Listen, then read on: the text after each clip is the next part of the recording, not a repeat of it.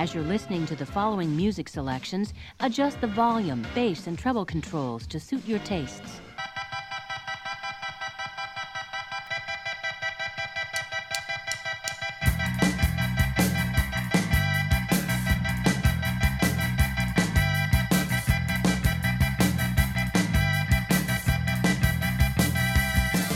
On today's episode of Android's Dungeon.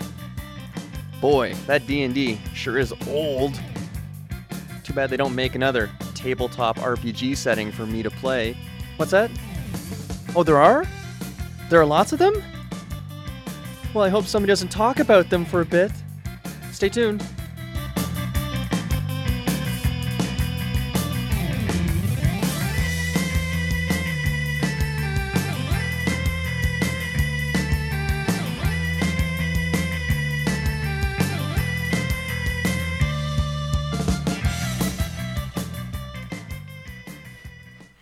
Welcome to CFRU 93.3 FM, broadcasting out of the University of Guelph, Ontario campus. Beginning of the new school year. This is Android's Dungeon, a show about games, mostly board games, some video games, sometimes mind games, the games we play with ourselves, which is not intended to be innuendo in any sense of the word, but more of, I guess it was just supposed to be saying lies we tell ourselves, but whatever. You can just check us out on Twitter, Dodge AD the Radio, students. CFRU. Yeah, that'd be a fun game. Instagram, Android Dungeon CFRU, or Droid Dungeon Radio, blah, blah, blah, blah, blah. So this is the first show of... Has school officially started? No, it's not until next week, right? Oh, tough one. It's Tuesday, so yeah, they probably got all those classes that they don't go to. I guess it's like orientation. Do they still do It's orientation week. Yeah, it's not till next A lot week. of schools stopped doing orientation week. Really? Yeah. You Why is almost that? went to the Welcome It's too rowdy. Students Saturday thing, right? Too rowdy. Yeah, I almost went to. That's not much of a story, though, because no, I didn't go. But too But rowdy is I kind suppose of a sad they end to did. that. They did roll up that day, right? Yeah, so I'm going to assume this isn't the first show of the week, but this should be a really good show because theoretically, this would be some people's first exposure to... Hey, students, welcome to Android's Dungeon, the best show on CFRU. About board games. No, Harry, I think Joel was right. It's Just overall. if somebody did a ranking of the best shows on CFRU, obviously Android's Dungeon's there. So after that, then you can have the real ranking because there's no point in putting an obvious contender there. Well, you can't beat end credits. End credits is this number 2 show. Number one. Number 1 after us, somehow. That joyous, impish laugh you heard in the background earlier, it was Harry Hall. Hello. Welcome back to the show, Harry. Thank you. Welcome back. It seems like it's not really it's like a welcome guest anymore. It seems like you're Rotating you're slowly co-host. becoming a It's host. good to be back after a week. You're Off the you're show. A week? you're 3 for 4 in the last month. It's just because Harry's a font of, experiences. And Fount of knowledge. Font of experiences. some of them are good, some aren't. Harry, what have you been playing recently? Been playing a couple games of Innis or Inish. Inish. Yeah. Some people say Inish, and it always throws me off because who are you trying to pretend you are? I have a friend of mine who's like, like an 8th Celtic, and he's like, yeah, it's Inish. Very You gotta say pretentious. Inish. Great. So, spelled INIS. Yeah. Played a few games. Good. Loved it. What player count? 4 players every time, and Mhm. the game's really intended for 4 players. Mm-hmm. I think you can do 3 players, and then they provide sketchy rules for 2 players.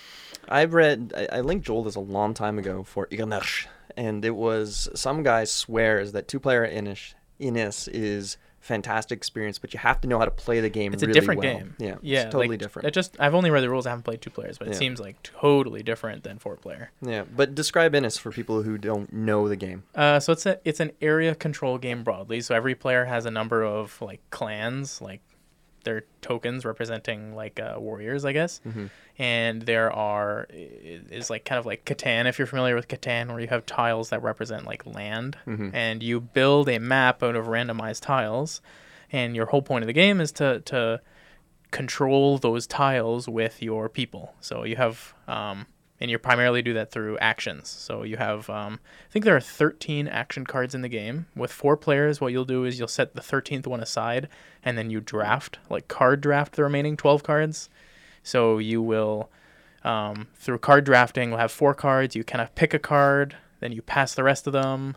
and then you get past 3 cards in return, and you pick more cards, and you end up sculpting a hand. And it's my favorite part about the game, actually. It does card drafting really well. You sculpt hands of cards, 4 cards that work really well together, synergize really well. Well, and you kind of strategize for your turn if you're doing it well, or if you're lucky. Well, what's cool about Innis's draft too that not a lot of games do when it comes to drafts is that when you're drafting, most of the time it's like you take a card, whatever you've got, that's yours. With Innis, you can swap them out freely, almost like you're playing 5-card stud with your 3-card stud, I guess in this case, with your hand. Yeah, it's a really good way you can gamble on a card, and because it pairs well with a second one. But if you see the second one, you can keep both. If you don't see the second one, you can get rid of the card that you had committed to. And I think in that way, typical hand drafting games or card drafting games, it's much harder to build synergy with such a limited card pool. It's hard to build some solid 3-card synergy when you're only drafting 4 cards, but because you can put the cards back, it's great. And then you use those cards to just add people to the board, move them around, add new tiles to the board, and well, that's something else too, is that the board itself is kind of unique in that, as opposed to Catan, which I don't want to draw too many comparisons, but just like it feels a lot more dynamic. Even though Catan, it's like, okay, I'm randomly going to be dumping these tiles. But with Innis, because the variety of the tiles is so dramatic and that kind of gets into the components of it too. It has this weird sort of, I'd say, 70s or 60s SF psychedelic art style to the whole game, where if you look at because they changed the box on us, and I don't know if the new box is crazier or less crazy than the original box, but I think it's less crazy. I mean, they moved back to a lot of just like, I don't know, classic like Celtic inspired artwork, I guess. And then you have like the Great Deeds cards, or the what are the legendary cards? Heroic Deeds. I can't Heroic remember. Deeds, but they're like bonus cards. But it reminds me, because it's a Matago published game, and they did Cyclades, and I think there are a fair amount of comparisons between this and also Kemet. Kemet's a little more general, just murder everything you see, but I think Cyclades and Innis have more of this. You've got tons of tools available to you, but like a Swiss Army knife that has 300 pieces, not every piece is going to work for each of your problems. So you don't want to always be cramming dudes against other dudes, because you're not going to win. You want to strategically be playing these cards, and just like these Epic Deeds cards, where it's like you may look at this card you've got and go, this is garbage. Why did I do all this just to get this card? And then oh no, wait, there's a specific reason I want to use this at this time, and it turns into this neat sort of balancing game where you're trying to just queue up the perfect move at times. Totally, and I think it's really determined by the card draft. Like you don't know what your strategy is going to be. There's 3 victory conditions, and it's hard to tell which one you're working towards on any given turn until you draft the cards and you kind of see what happens. I can't remember exactly. Are the win conditions area control, all of them? Yeah, so the win conditions are, there's a bunch of territories on the map. The win conditions are that you are present in 6 territories, you have clans in 6 territories, or you are present in territories that have a total of 6 sanctuaries, which are a building that you can build within your territories, or if you are ruling over 6 people's other clans. It's like 666. And you can even, in the game, people complain the game takes too long too, but I think that's another flaw of, it sounds bad, but you're not playing it properly, because you can get these Heroic Deeds tokens. I keep saying Heroic Deeds, but you get these little tokens, basically, it's like a little loot, because it's the idea is that you did something so cool that people are singing your songs, and those count as like victory points that you're always going to have. It's a wild card towards any of the victory conditions, which is absurdly powerful. And there are cards that just generate these as well, and then you've got the wizard card, Geese, which just, I think, negates somebody else's card, which is always just like you activated my trap card move there. I won our second game by setting up a victory condition and then having Geese to cancel someone else's action, and then having another card which lets you return a card to your hand, and I returned Geese, and then I Geesed it again. You double Geesed him, you geezer. Anyway, so the expansion's coming out, or I think it might already be out. I haven't played it yet, but it'd be interesting. It's a bit of a... Have you gotten a game finished? Yes, I have finished a game. Because for me, it's like all I've done is set up the game and sadly put it away. That was dangerously close to a PAX premiere that one night. Basically the same energy happening there. But it's just, I think it's a very inaccessible game.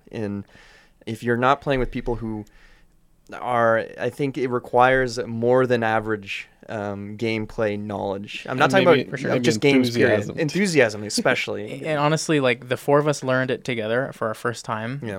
On the box, it says 60 minutes. Our first game probably took 3 hours and 15 minutes. Holy smokes, I'm impressed. It was incredibly long. Yeah. Second game, still like 90 minutes, and I don't think we'd ever get shorter than that. I think they really lowball the Lowball. time. Yeah. Maybe 60 minutes for two people who've played the game a dozen times. Yeah, and yeah. But it's, would you recommend it? Yeah, I would recommend it. I mean, it suffers from all the same things that most multiplayer games suffer from, which is that Other people. Yeah, exactly. Like That's what hell who wins is. the game is dependent on a fair amount of randomness and on a fair amount of like king making player interaction. Where, I mean, Chelsea, my partner, described it as the people who have no chance of winning still decide who wins. Yeah. Interesting. And I think it suffers from that. I don't think there's any way to fix it. Well, yeah, like you're saying, it's an inherent flaw in any multiplayer game that, For sure. especially involving me preying on other people, Yeah. or maybe Joel, Unless or everybody you. has a chance. I Unless guess. everyone's kind of playing at the same level, then somebody's sure. going to be just like in an online game. Just why are you feeding him? Why are you feeding? But that guy? I mean, the good news, I guess, is that a well-executed strategy. You're playing the game, you're firing on all cylinders, you have a strategy, you execute it really well. You still have a very good. You probably, might be 75% chance to win. yeah, You still are suffering that 25% is up to luck and based on multiplayer games or multiplayer kind of effect, but yeah. you still have a significant impact over your win rate. Whereas other games don't really have that. Well, but yeah, that's so ignoring, let's say, the human randomness. At least it's not just like I chucked some dice and they came up snake eyes on me a bunch of times, and that's that. Yeah. There's the certain I think we've talked about randomness before on the show and what's kind of an acceptable amount of randomness versus unacceptable. But it gets into the whole Clear Claw argument where he won't play against people who don't know what they're doing Yeah. because they ruin the game for him. So it's funny. He's like, well, how do I get better if you won't play with me? You're playing suboptimally. But yep, Innis, very nice game. I think it's fairly easy to find right now. I think it was a little difficult for a year or something there. Yeah, I think that they have started selling more copies maybe because of the expansion. Yeah. They produced more. And Shut Up and Sit Down did a video on it too that I think was very positive. So you'd imagine like any video they do of a game where they are, I'd say 90% positive. Like, why would you not keep stock on it unless you don't see a foreseeable bump? But come on, they're so popular. You've played one game? 2 games. 2 games. Two What was games the it second game runtime? Second game, like 90 minutes or so. That's not bad. So yeah, more reasonable. I don't think it would get shorter than that with 4 players, but Do you feel people? So you've got a fairly dedicated group. Do you find that when you're playing against people repeatedly, that the heavier conflict, like area control games, have a different reception versus the more passive aggressive Euros? totally. I mean, I think with all games face a difference in skill level based on how many games you have played. So I think this is kind of just to do with the game itself. If you took an ultra competitive game like Root, if you have 4 people together who are playing Root and 3 of them have played 10 games of it and the other person has played like 2, Yeah. it's no fun for the person who's played 2 because so much of the game is player interaction. Yeah. And the people who win the player interaction are the people who played a lot of games. Mm-hmm. Whereas if you're playing like a Euro, so much of a Euro is like, in a lot of ways, solitaire or action optimization. And that's fun even if you're not going to win. And that's the thing about Euros, is what you were describing earlier about kingmaking and everything. Not really a factor in those. Yeah. Well, sure. but how often have you played a game where somebody took an action space and it's like, what? You are not going to win the game, but you're stopping me from winning the game now. You didn't need to build that or Well, something. on maybe in their own personal world of this tiny little hut they're building, they needed that. that. Yeah, but I don't know. I guess you could look at the same way though. In How let's say, dare you stand before the emperor? well, yeah, Take like his let's say wood. Root. Somebody is just like rolling into a territory. It's like they don't have a snowball's chance in hell, but they just torpedoed my game, and Yeah. nobody really knows what they're up to. But, Well, I need an attack. It's part of my it's dogma or whatever. well, it's that's a little more explainable. But Joel, what have you been playing recently?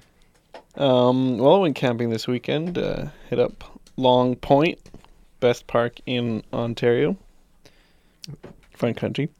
I don't know if that's controversial. Had to give or Harry not. that because I think he has some different opinions. But Yeah. Killarney. Killarney is the best. Um, What about Algonquin? boo. I mean, it's fine. And it rained. When it rains, what do? You play games. So we were in the tent and we played a lot of quicks and we played a lot of quacks.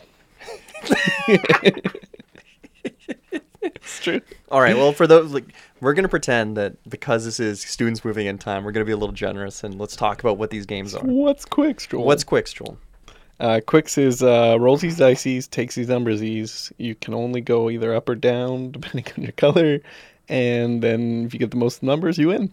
It's a roll and write, right? Roll and write, or roll and fill in. Roll and fill in, yeah. How many games do you think you've played of Quicks? Oh man, 50-ish. And Yeah. you brought it home with your family, and they just went crazy, They right? loved it. Yeah, we played 7-player for a week-long camp trip. And yeah, I mean, it's so easy to play, so easy to learn, and it's cheap. It's a pack of dice and a pad of paper. I think it runs for about $12 to $15. And you blinged yours out with a laminator, right? Yeah, we laminated some of the sheets so that we would never run out. Well, you've been playing it a lot, so that might be a legit concern for... With like dry erase markers. Yeah, because it comes with 50 sheets. What is that if you've got... who cares? It's a limited number of Yeah. plays. Now, as long as the dry erase markers keep working or we buy new ones, then Easy we've got it fix. forever. And it's been worth it, I think. And honestly, play the game, buy the game. Quicks, it's a Mensa Select if that matters to you, because it teaches kids about prediction. Really? So, I mean, same with Catan, right? They can know about probabilities I from think, 7s are more probable than 12s. Suburbia, or is, I think, a Mensa Select game, too, for some reason.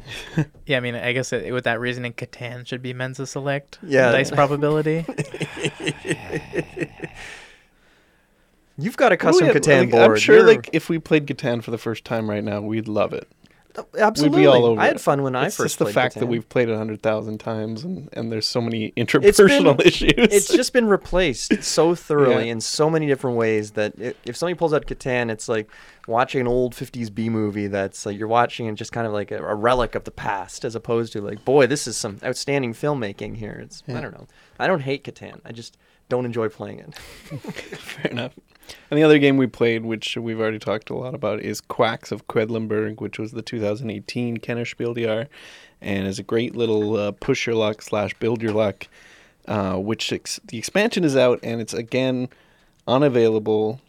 Speaking of, deliberately limiting stock, I don't know what's going on, why they thought that this game, that one game of the year, wasn't going to have a popular expansion, but they just don't have enough in print.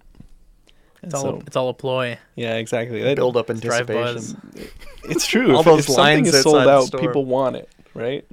I mean, every game that I can think of that has sold out has had incredible amount of buzz. I don't know Yep. if that's causation or the causation is the other way around. Mhm. Right. If I make a game, I'm only printing 10 copies first. It'll be number one on BGG Hot Games.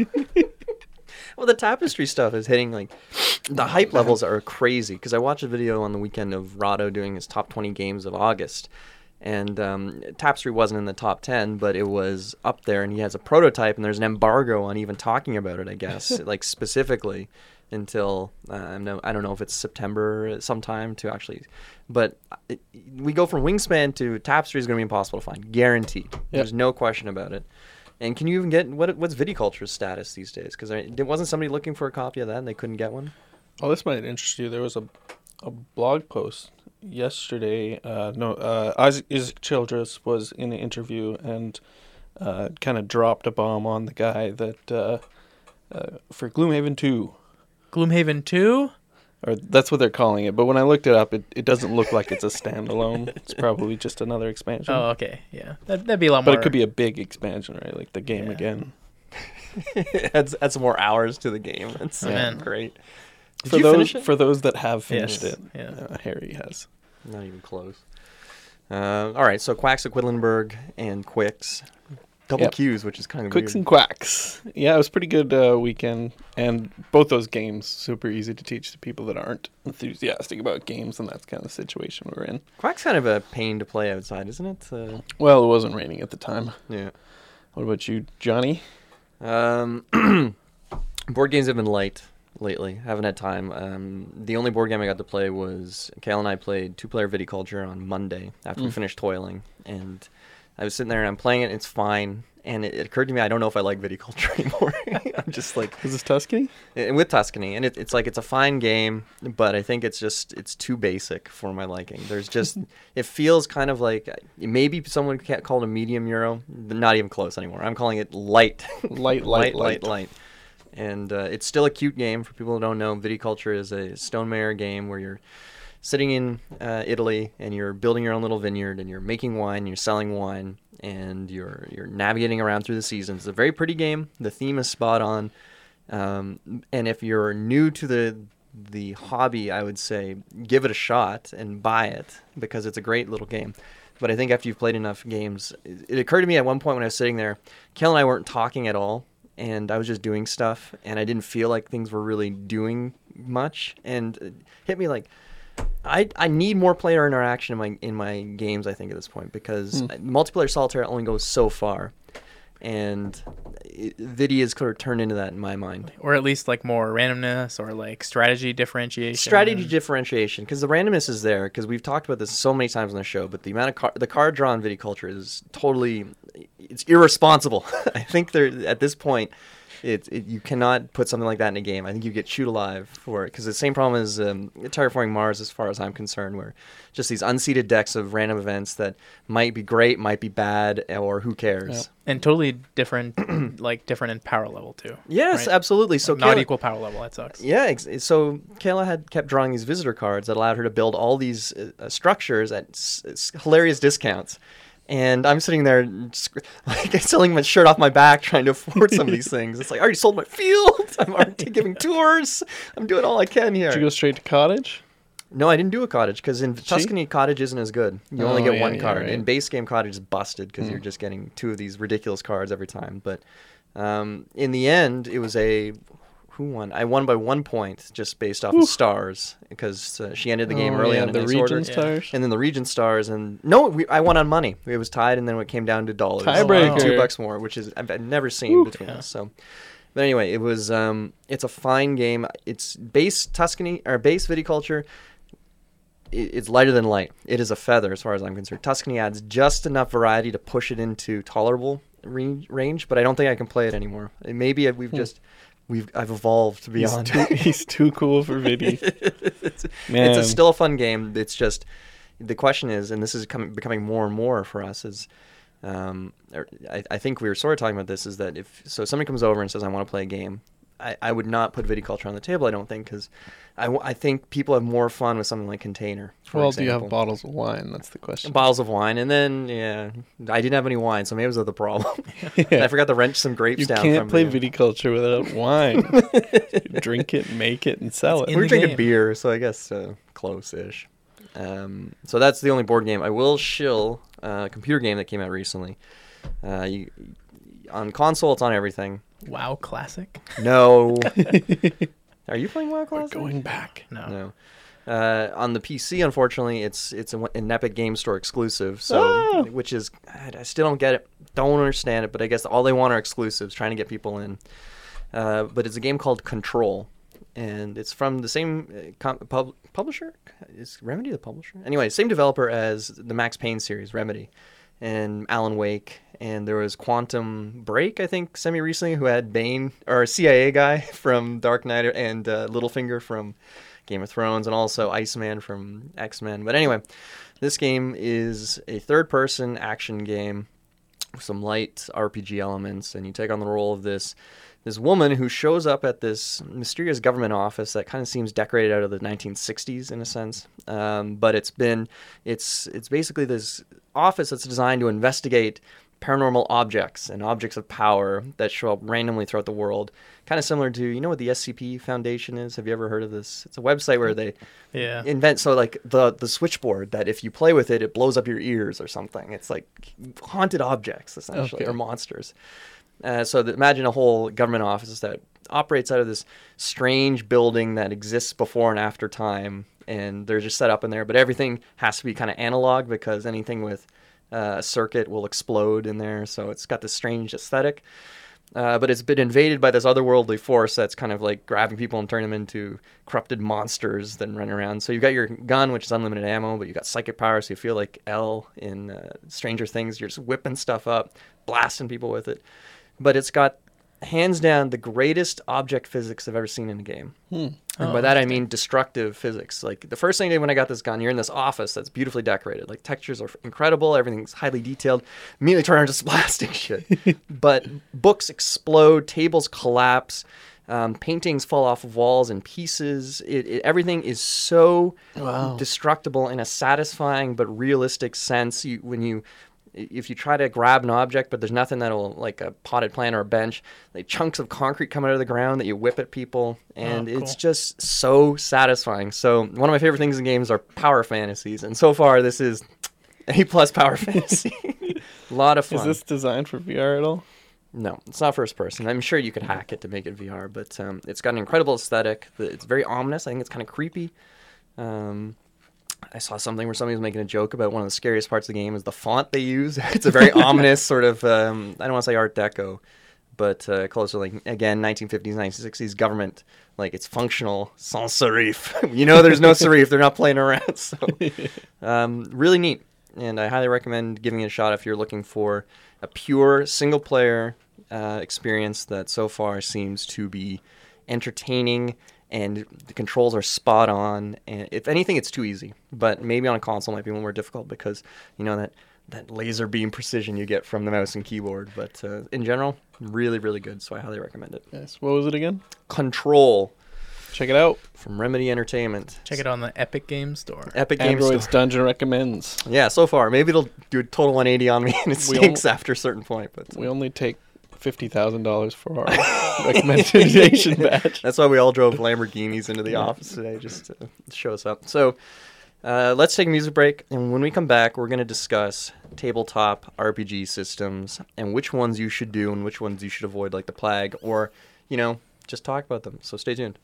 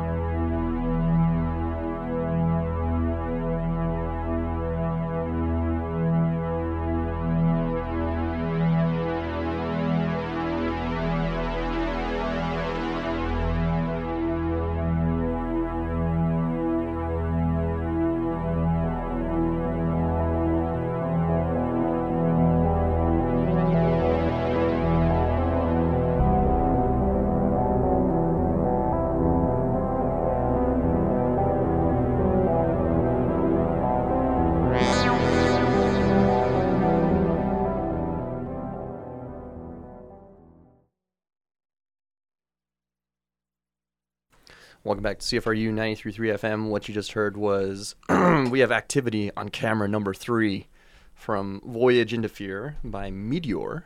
I guess it's based on a movie called Voyage into Fear or Alien Expedition. I don't know.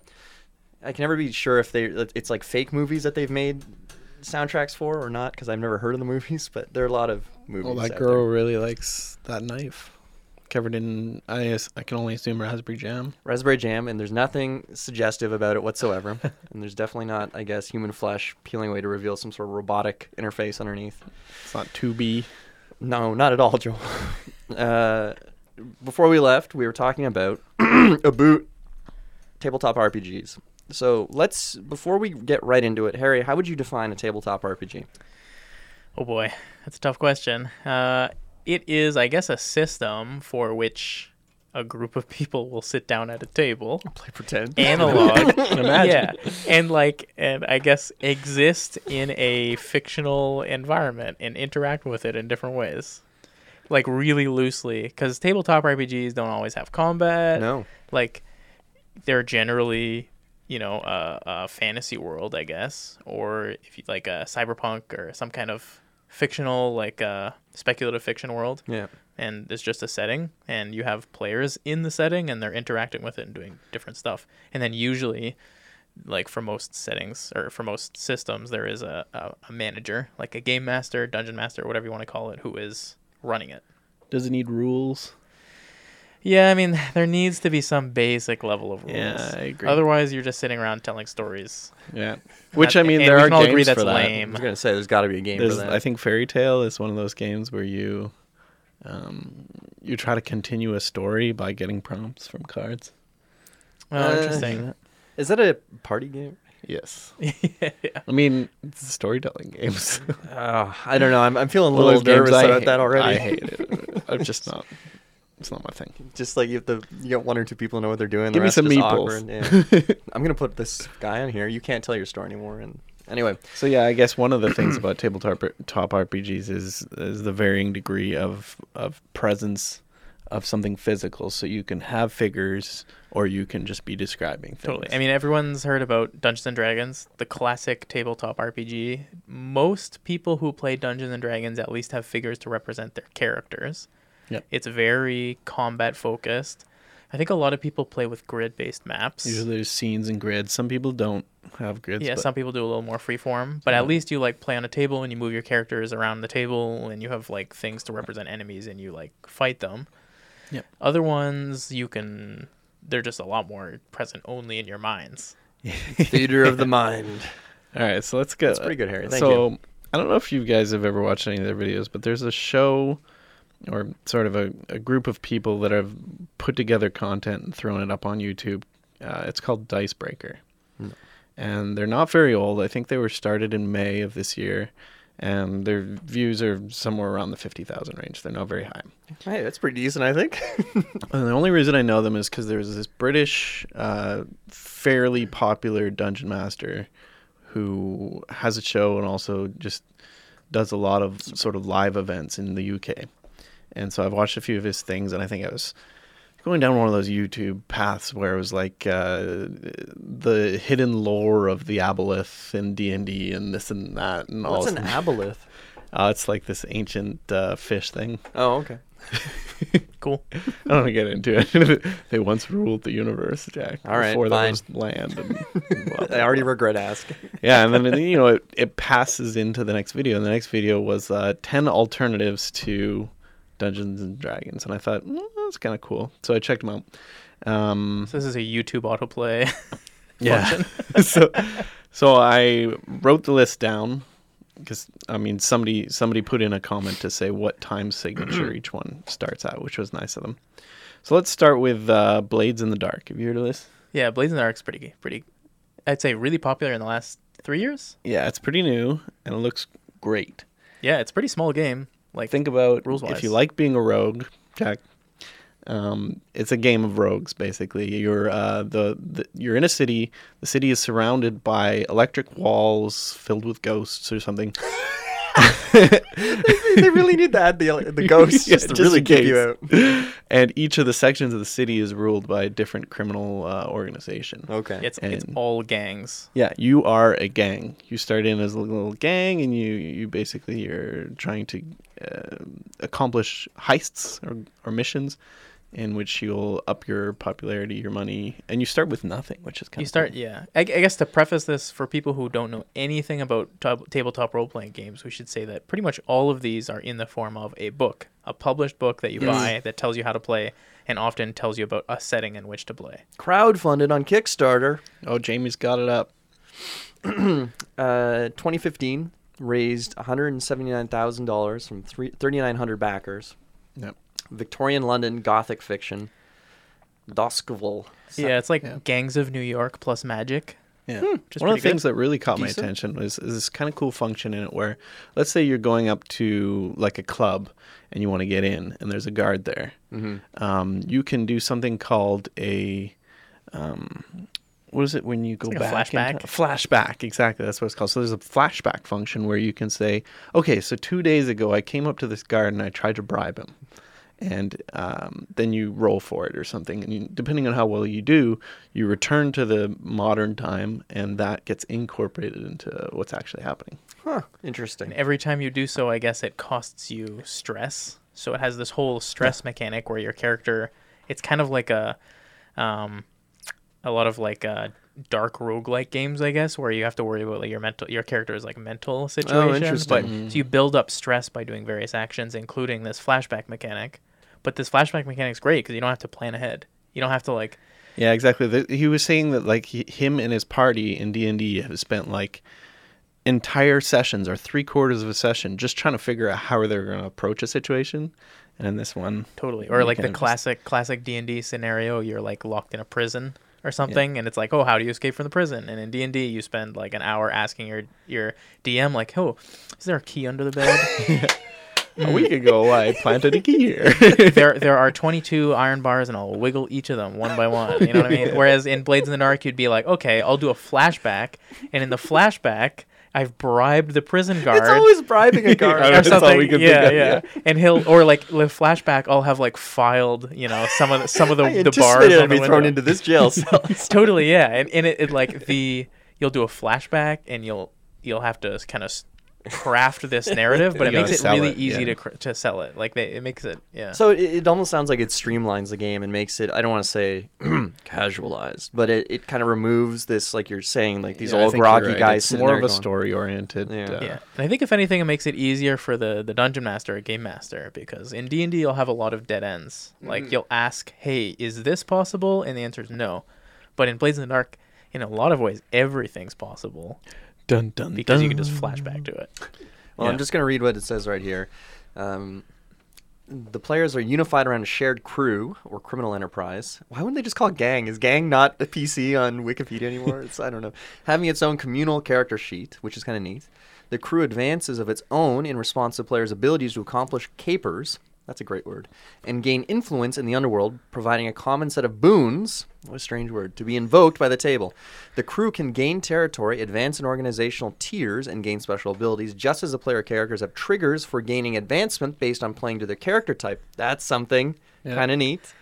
It's a lot better than an inspiration point. Yeah, exactly. The crew, too, encourages playing in a style befitting the narrative archetype of the criminal organization that they share. So it's kind of, I don't want to say railroading, but it sounds like it encourages you to behave in a way that... The game is pretty easy. Like, you pick the type of gang that you play, and you're encouraged to go on those kinds of heists. Yeah. When you pick your character class, and you gain experience based on, like, if you're like a brute kind of class, you gain experience of just, like, demolishing some enemy or something, you know?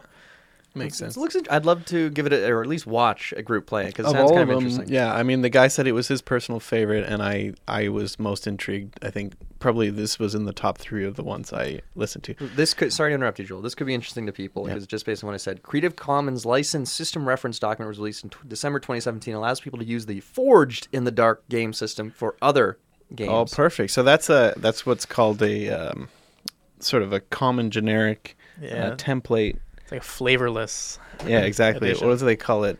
Because there's another one coming up where it's a game agnostic system. Sorry? Game agnostic system. It's a system that you can just plug a game into. Okay. You can impose Kind a of setting like Do on whatever it. you want with the it, Unreal yeah. Engine, but for RPGs. Interesting. Okay, so the second one is Symbarome, and I'm not going to talk much about it because it didn't really catch me. But Never it was heard of it. basically you are sort of low-level creatures in a forest, and the forest is terrifying, and the forest, as they say it, is waking up. Oh no, that's kind of ominous. And so there's a bunch of like statues around of giant monsters, and if you're not careful, those giant monsters will wake up and kill you.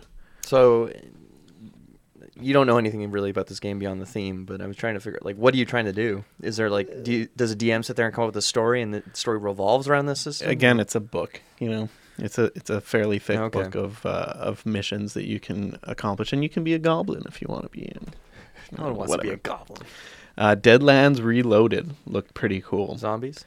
Yeah, cowboys versus zombies, more or less, All or right. cowboys and zombies. It's early 1800s, sort of. You were in the Wild West, and they call it the Weird West because something Oh, has yeah. happened. It was real history, and then things went off the rails. Yeah. And right about in the middle of the Civil War, a couple of armies that were killed, rose up out of the ground, and Spooky. And now you've got basically the world is divided. The Confederates and the U.S. still exist, and you can choose which side you want to fight for. And I guess there's some kind of force out there that's kind of perpetuating the war, because the more fear there is in the world, the more power they get. All right. So another system here. We got cowboys versus zombies. Yeah. Song of Ice and Fire. I don't think I course. need to say much about that. It's Game of Thrones. Role-playing game? Yeah. Yeah, but this is where the problem is that there's not enough time and we don't have enough experts on this stuff. But like, what makes, aside from just the theme of A Song of Ice and Fire, like what makes it special? Because I could take D&D and just like, here's the god of light, here's the god of Yeah, you could ice. totally take the D&D functionality and plug it into... I think you get to create your own house, sort of like out of nowhere. It's not one of the established houses. And Sure. then you could, in it, just go around, say, work for the Starks and slash at wildlings for the entire campaign. Or you can sit in a council room Oh boy. and conduct a war and raise armies. All right. So I guess there's Maybe some appeals to functions somebody, that don't really work well in D&D. But it is essentially Game of Thrones themed RPG. Okay. Hot War. This one sounded kind of cool. This was a very small book, actually. And it was essentially what if the Cold War got thermonuclear. It's pronounced nuclear. And basically it's like recent past, America and Russia dropped a bunch of nukes on each other, and it opened a bunch of portals and monsters came out. Cool. Interesting. Okay. And then there's also the risk of blowing up and that kind of thing. These two got reviewed together, Cyberpunk and Shadowrun, obviously ones you've known. Yeah, pretty classic tabletop games. Yep. So, And I guess really popular in other forms, like the Cyberpunk upcoming 2077 game, which is loosely related, I think. Yeah, And and then the Cyberpunk Shadowrun video games, like super popular as well, all based on the same systems. and basically they run on GURPS. Have you heard of GURPS? I've heard of GURPS. It's Never been a heard of long GURPS. time since I heard somebody say What it. are GURPS? I don't remember exactly what it stands for, but it's basically one of those agnostic systems like I was telling you about. So if you are making a Star Trek themed RPG or something, it's GU. Oh, yeah. Or you want to make one with, I don't know, Gaming universal little puppies role-playing running system. around. Generic universal role-playing system. Exactly. So Cyberpunk uses it. Steve Jackson. And it is old, and it's been around forever, and it's got, I think, 7 versions or something now. And basically what they were saying is Cyberpunk and Netrunner, the main differences between the two are, do you like magic? Or Shadowrun, sorry. Because Cyberpunk doesn't really have magic, and Shadowrun does. It's technological magic. The next one really caught my attention. It is called 10 Candles. You heard of this? I swear somebody's talked about it. It could be Harry. But Yeah. You physically set up 10 candles, and you have a bowl in the middle. No, and I think you I gotta know. burn stuff. I think You Straight burn Up your and Sit Down did a characters. video on 10 Candles, or someone did. Okay. I don't know. Anyway, it's a one shot. So We almost played it at Gen Con this year. Actually. Really? Yeah, and then we found out that they couldn't use real candles because it was a safety concern and we dropped out. That's awful. So anyway, not to spoil the thing, but you know when you come into it that this is going to happen. When you get down to one candle, everybody dies. So there is no winning 10 candles, but the reviews of 10 candles are glowing. Like all the people from other systems and other games, designers of other games, love 10 candles. And like quite simple too. Like great for just like single session. Yep. And like Doesn't take a lot for the GM to figure it out. I think 16 candles. I know. I don't. What terrible. It's. I think I remember the thing I was reading was people were getting very emotional. Because when you have your character and it's written down on a piece of paper, and then you have a bowl in the center, and then if your character dies or you screw up or something, like it's ritualistically burned in front of everyone. And to me, it sounds like I don't Therapy. know if it'd be my thing necessarily, but like you're saying, isn't it like there's no dice you're chucking? It's all like the guy who's running it is going to be the one who's kind of guiding it's this like experience. all story-driven. narrative. Yeah. It's I think part of this new. I don't want to call it a new generation because I'm not that old. Like I don't know. Zero prep tabletop It's hip. storytelling adventure. Yeah, and there are Tragic it's horror. really hip like this. There are kind of very low mechanic. Yeah. A lot of them are one shot like single session games. A lot of them have like kind of this psychological or like mental horror kind of aspect.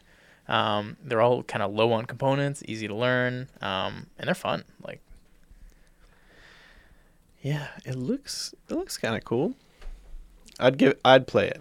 I'm gonna I'd go give out it a shot. and say I'd play it. There's nothing here I would not at least like watch someone else playing just Yeah. to see what it's like. But It's dark and probably deals with some emotions. Maybe it's therapeutic for some people.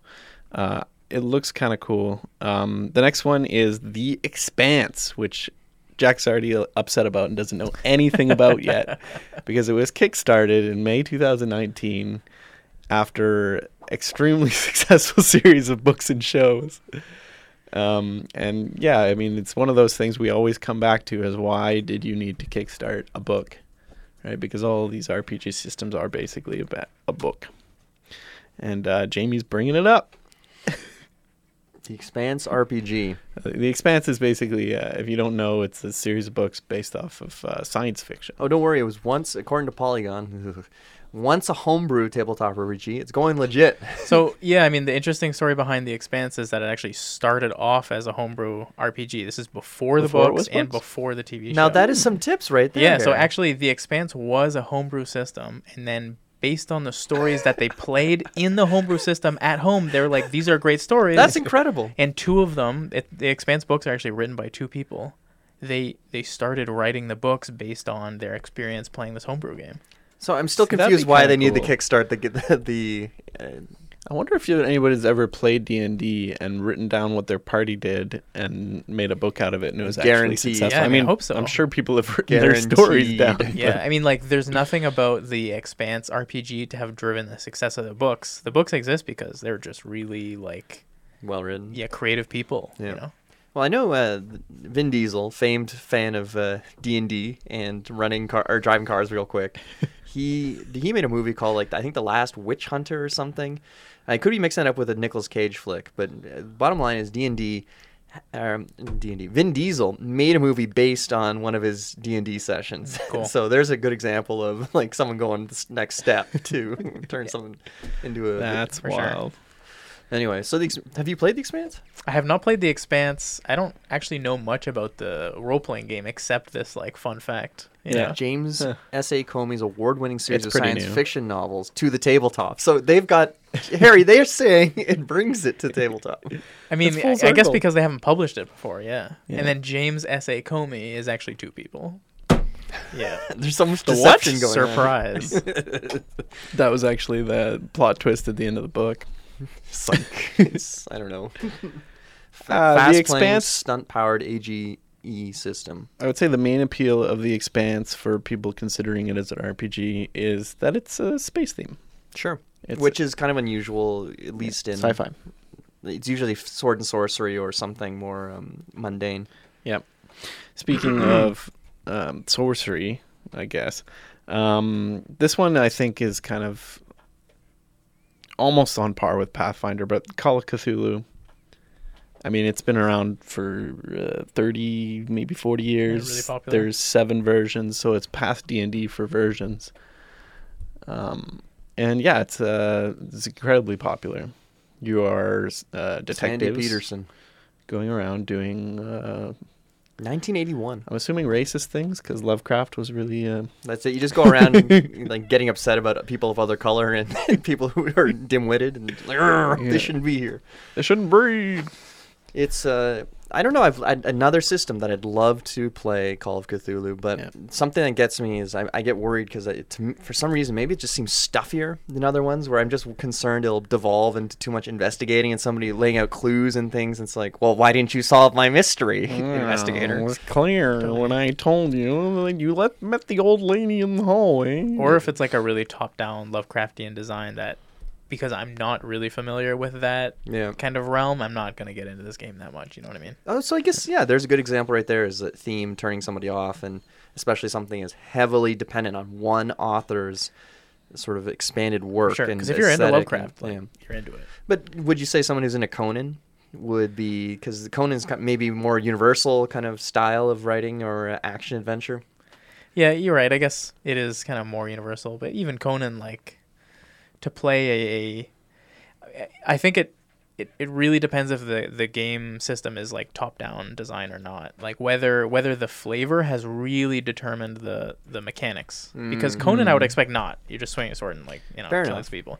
Whereas if it were like a Lovecraftian, it's like top-down would mean that the game mechanics have a lot to do with like kind of weird, like, I don't know, mental horror, like investigation, monsters that like don't really maybe exist, or I hear what you're saying. you know what I mean? And if you're not really familiar or not in love with that setting, then it Yeah. might turn you off the game because it's so mechanically tied to the system. Interesting. Oh, speaking of mechanics, just quickly, I want to run back to Deadlands, because if you're a magician in that, you actually you cast dice and then you draw a certain amount of cards, and you're trying to make the best possible poker hand, and that's how successful your spell is. That's kind of cool. Oh, cool. Yeah. Anyway, I have one left, and then we'll talk about what Harry's been up to. Night Witches. You heard of this? Mm-mm. So this is actual real life. So when you're hungry in the middle of the night, you go and make a sandwich. Real life historical role playing. So back in World War II, the Russians had a group of women in their Air Force, which they didn't really care much for. So they gave them World War I planes, like old biplanes, and said, "Go to it, fight the Nazis." And that's what you play as. And basically, I guess they were really successful because they would shut down their engines of these little biplanes, and they would Sneaky. physically grab and throw bombs out of their plane. And then when they ran out of bombs, they would get railroad spikes and whip them. Oh my God. And so they were terrifying. And I guess, I don't know how much that's hype, but it sounds like they were pretty scary to the Nazis. And so you go on and you have this combination of daytime and nighttime role playing, where in the daytime you're trying to get all your resources in a row and dealing with management and everything like that. And then at night you make the runs to mission targets. And apparently it's really hard, but a lot of fun. So this is a different take than what we've been talking about, because in this case it sounds more like, I don't want to say a war game or something, but maybe not as much heavy on the role playing. Well, it's no fantasy, right? Yeah. It's Yeah, like historical fiction, kind of. a little bit Like yeah. rooted in This history. one's an oddity, Joel. I don't know about, was that on those lists? It's weird, but it looks pretty good. I would Okay. definitely play it. Cool. All right. And that's it for me. Harry, I know let's hear there's about Burning Wheel. Yeah, there's one yeah. that's very dear to you. I mean, I might talk about Burning Wheel last. I have a couple kind of quick fire games that are really fun. Goblin Quest. I actually don't know when this game was released. It's small. It comes in a very tiny book. Costs like $15 if you want to buy it. I think you can get digital editions online. You play as 5 goblins, and you live in this world where there's like orcs and like witches and stuff. But you don't die to orcs and witches necessarily. You die like carrying things. Your goblins are very inept, and the whole game is you just find out how your goblins die. they die horribly, and you play 5 goblins in succession, and they just like die like making soup and stuff. So you're trying to keep is the person who keeps his goblins alive is the winner of this game, or what's the game here? I guess it's about kind of the journey. I mean, a lot of the games that I play are not necessarily objective based. They're more just like finding out what happens. And I think Goblin Quest is in that vein. But yeah, would recommend. 2014, Goblin Quest is a tabletop role-playing game about slapstick violence, fatal ineptitude, I love that phrase, and the greatest adventure of your life. Yeah, it's That's hilarious. like your opinion, man. Interesting. Another one to recommend, Microscope. This one is kind of outside of games, but like we were saying, if you're playing kind of like more of an engine game where you can impose a setting onto it, Microscope is like a sub-game that you would play. It's available, I think, only online. The webpage, let's just say right away, everything we've looked at has been fairly bright and cheery. Built in Totally. 1993. But I think that it was the finalist for some Golden Geek RPG Awards, which was pretty cool. But yeah, in Microscope, you play this before you do your role-playing game, and everyone who's involved in the game will sit down. It's a game, so there are rules, and you turn by turn, you will define the setting that the game's going to take place in. So you can impose restrictions. You'll say like, okay, no dragons. I think dragons are dumb. And then like the next person will go, okay, well, I think there's an event. And the event is like the creation of the world by a singular like god. Yeah. And then some other person will say, okay, but at the same time they created elves. And the other person's like, no, I hate dwarves. No dwarves allowed. Yeah. And then you kind of take turns and you just define a setting narrow together. it down. And then that's just setting up the setting. And then you still have to like make characters, and you still have to play the role-playing game of your choice within that setting. So you pick anything we've just talked about, you could play Microscope before that just to establish some sort of, it's kind of like, I don't know, it sounds like you give yourself arbitrary sort of limits or story beats that have to function in this world. Totally, yeah. And you end up setting up this timeline with like kind of a beginning and the end, and the beginning and the end could be like the beginning and the end of the universe. Yeah. Or just like the beginning and the end of like an era or a technological era. Sure. Or a And day. within that era, you have a bunch of events, and you set up kind of this timeline. You set up things that exist, things that happened, and then once you're done, you reference it and you say, okay, let's play our game here Okay. chronologically. Wow. And then based on that, you can like create a map if you want to. You create characters, and then you play the game of your choice kind of within that setting, and then you reference it the whole game, because it's like, That's kind of cool. here's all this historical stuff to call back on. All right, I'm like- going to interrupt you here. We're running out of time. I want you to talk about Burning Wheel. I always say Wagon Wheel. Wagon wheel. Burning Wheel, published by, I think, the Burning Wheel Company. It's great. It's super freeform. The rulebook, that said, the rulebook is like 750 pages. It's huge. Super freeform. But it basically just gives you the tools to play any kind of like historical fiction or like high fantasy setting you want. And it's got everything. Cannot recommend it highly enough. It's not particularly combat focused. It can be if you want it to be. And you just got it a does copy, everything. right? And I just got a copy. Been playing it nice. like every week for years, and twice a week for some amount of years. crazy. Just Oh my cannot God. recommend it highly enough. So what is it about that grabs you? So the biggest thing is the character creation. Gotta mention, it's called character burning. The way it works is the game provides a bunch of settings like city, village, army, etc., etc. You are born in one of those settings. Then once you are born, let's say in the city, you have a bunch of things you can do as a youngster, and you gain skills according to what you've done. Like you can be like a messenger boy or something, and you get good at like running and like delivering messages. And if you were a messenger boy, that allows you to go to the army and become a herald. And then you kind of build a character up until you're like 35, and all of your skills are based on the life paths that you've lived. And that's where you begin. And that's where you begin. So you do like a how long do you think it takes to get to that point? Yeah, Like I don't know, in like real 30 time. minutes. It's 30 pretty quick. minutes. Yeah, very good. 30 minutes to get to age 35? Yeah. It's pretty good. All right, cool. We'll definitely need to talk about Burning Wheel in greater detail in the future, because we always talk about it. I'm always fascinated by it, and I don't understand anything that happens in it whatsoever. I think it is like, it's so freeform, and It's like jazz, man. it's just got everything you want. All Like right. jazz? Well, excellent. Hopefully, we all get a chance to play some of these games in the future. But until then, keep listening to CFRU. I'm Jack. I'm Joel. And I'm your guest, Harry. Thank you for listening. Support the station. Goodbye.